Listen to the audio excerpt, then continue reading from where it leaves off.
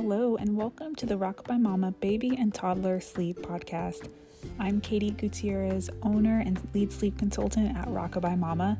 It is my mission through my social media, my blog, and this podcast to make sleep education attainable and to empower you to make your own decisions. I know there's so much conflicting information out there, and I want you to know that you know best for your family.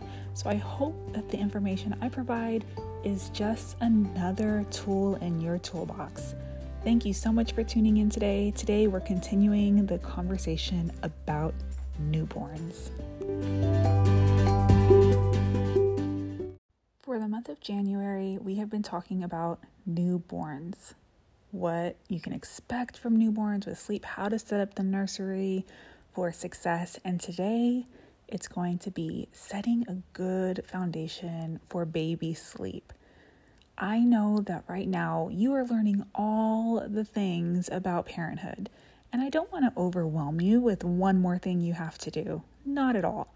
But I know some people want to start setting good foundations in place so that when their child is older, they can sleep independently, they can sleep through the night, and they're not struggling so much with naps. So that is the purpose of this episode, to give you some ideas to start setting a good foundation for baby sleep.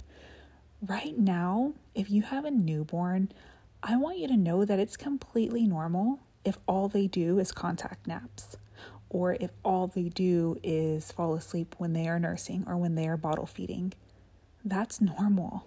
It's biologically normal and it's okay. I know it might not be convenient. I know that it's not easy, but it's okay. And I encourage you to do it as much as you can. Babies want that.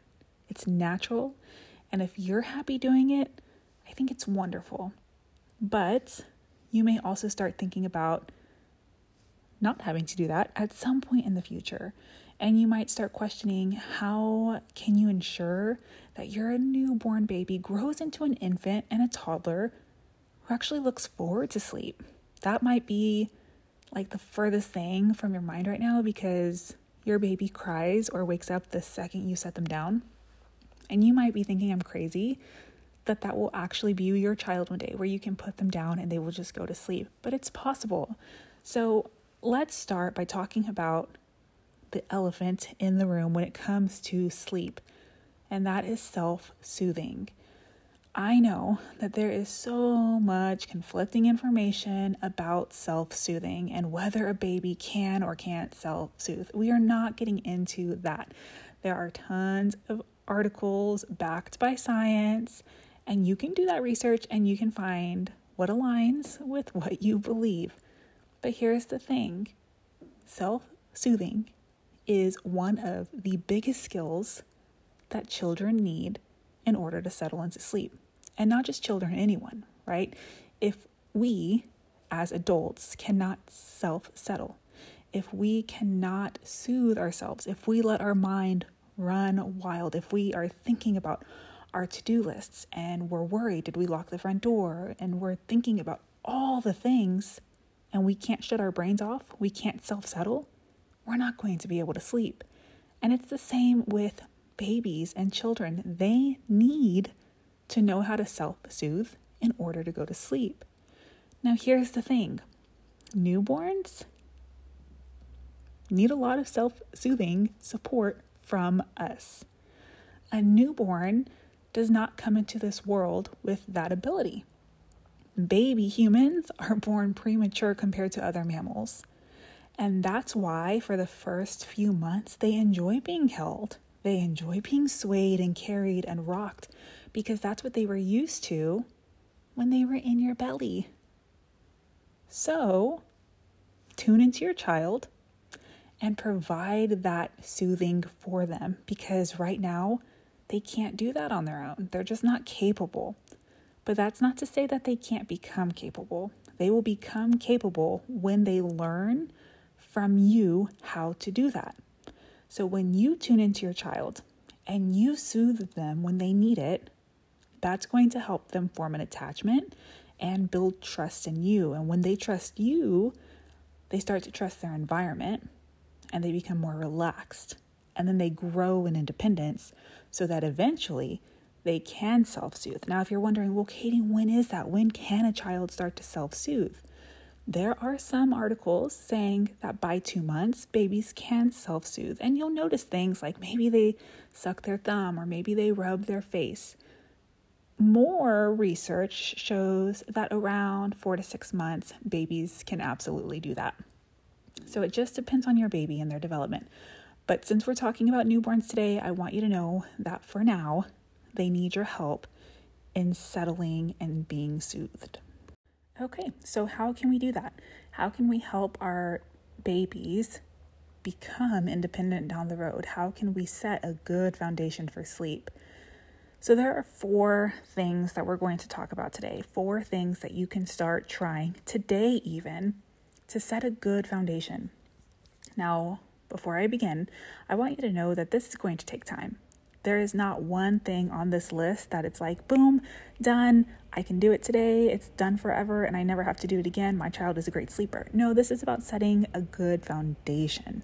So, number 1, separate feed and sleep. Again, this isn't necessarily like you have to do it right now. It's just a good idea down the road. You might hear terms like eat, play, sleep. So your baby wakes up, they eat, then they play, and then they sleep. So you're separating that eating and that sleeping with a period of play. But here's the thing. Yes, that's very helpful in separating eating and sleeping, but some babies might actually do better when you feed them right before they go to bed. So it's important that you tune into your child because especially depending how long they sleep, you want to make sure they're being fed so that they're not waking up hungry. So here's the thing.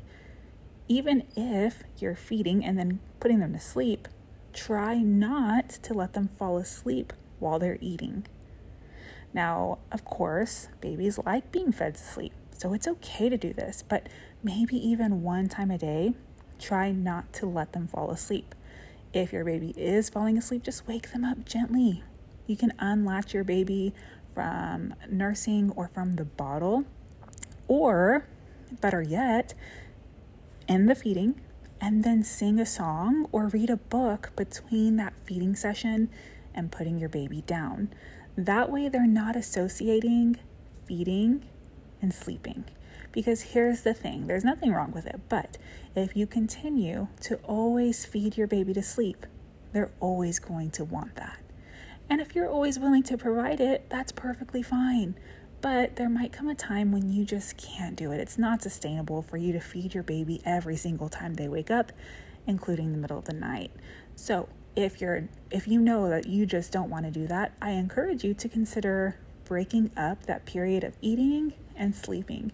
Either feed them when they wake up or feed them and then do something, read a little book, and then put them down in their crib. So that's the first suggestion. Separate feeding and sleeping. The second suggestion is put your baby down when they are awake. Put them in their crib when they are awake. Now, this is not going to magically work. You're not going to go right now, put your baby down for their nap when they're awake and they're going to fall asleep and everything's great with the world. Now, maybe you can, but most babies, that's just not going to happen. For 1 nap a day, you can try this.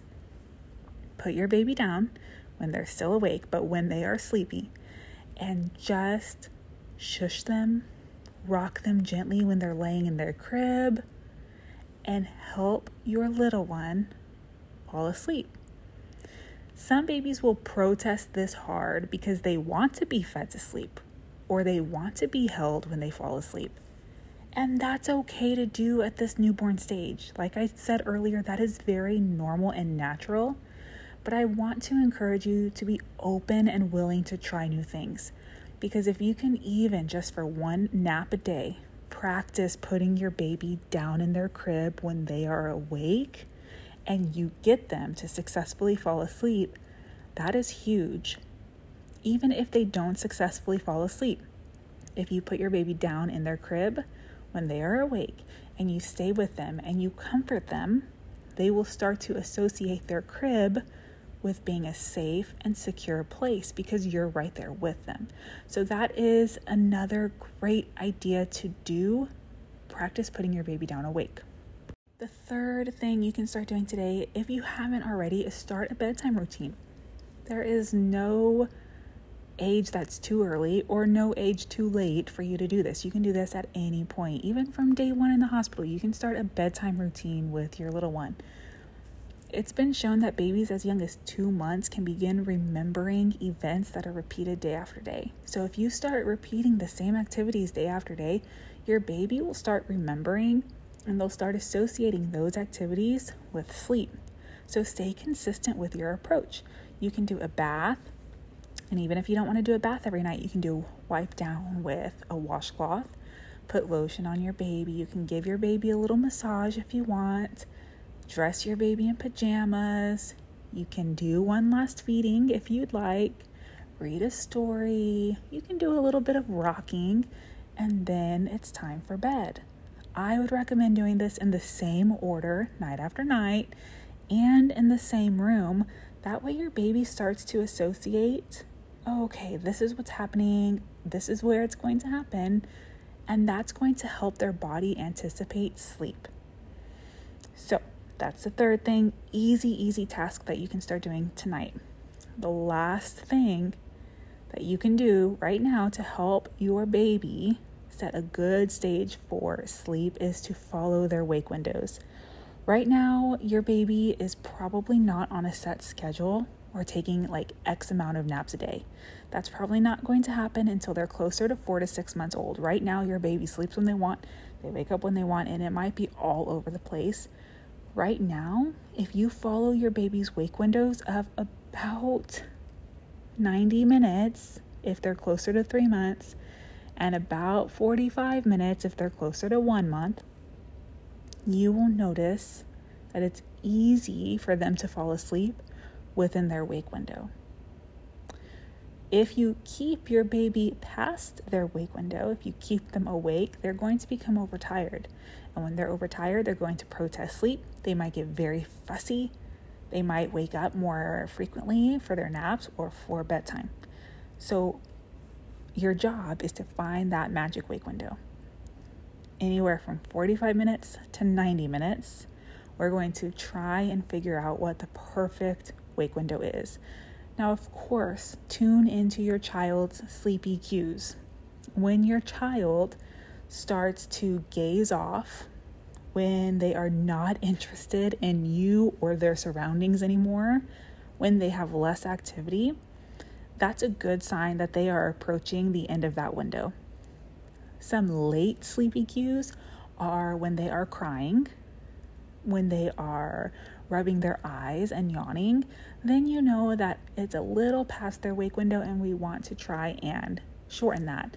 Now, if it stresses you out to watch the clock and try and track wake windows, I recommend just getting an app on your phone where you can just click a button that says, okay, baby woke up, baby went to sleep, because that's going to track the wake windows for you and you don't have to do the math. The one that I use, it's free. It's called Baby Tracker, and it's very easy to just note that your baby went to sleep, your baby woke up, and it will tell you how long your child's been awake.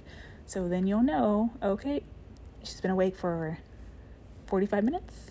It's almost time for her to take a nap. I'm going to start getting her ready for nap. You can also set alarms in that app so that if you don't want to even track it, you can set an alarm for what those times will be. So there you have it. 4 easy, quick steps that you can begin implementing today to set a great foundation for a good sleeper down the road. Number 1, separate feeding and sleeping, even if it's with something as small as a tiny song or a tiny book, so that your child has a little separation in between eating and sleeping. Number 2, practice putting your baby down awake in their crib for at least 1 nap a day. Number 3, start a bedtime routine. This is going to be so good for your child throughout the years. And number 4, follow their wake windows. That is, I promise, a magic game changer. When you know your child's wake windows and you can get them to bed before they are overtired, it is going to change your life.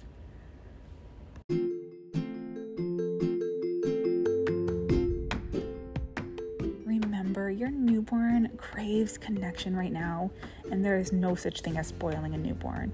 During the first few months, get to know your baby and provide for their needs. It's so important right now that you soothe your baby. I don't want you to fall into the trap of thinking that your baby needs to be sleeping through the night at this age. That's not a thing for the majority of babies. That's not a thing. Yes, maybe your cousin or your neighbor's baby sleeps through the night, but that's not typical. So please don't get overwhelmed with what your child should or should not be doing. Your child is unique, and you as the parent know what's best for your child, and you supporting them and you comforting them and you reassuring them and you doing what's in their best interest is what needs to happen. So don't stress about anything related to your child. They're going to be fine. You're doing an amazing job. You've got this. I'm so happy that you tuned in today, and if you missed any episodes in this newborn series, please go back and give it a listen. Make sure you follow me on social media, where I am sharing tips for all babies and toddlers when it comes to sleep. Sweet dreams, y'all.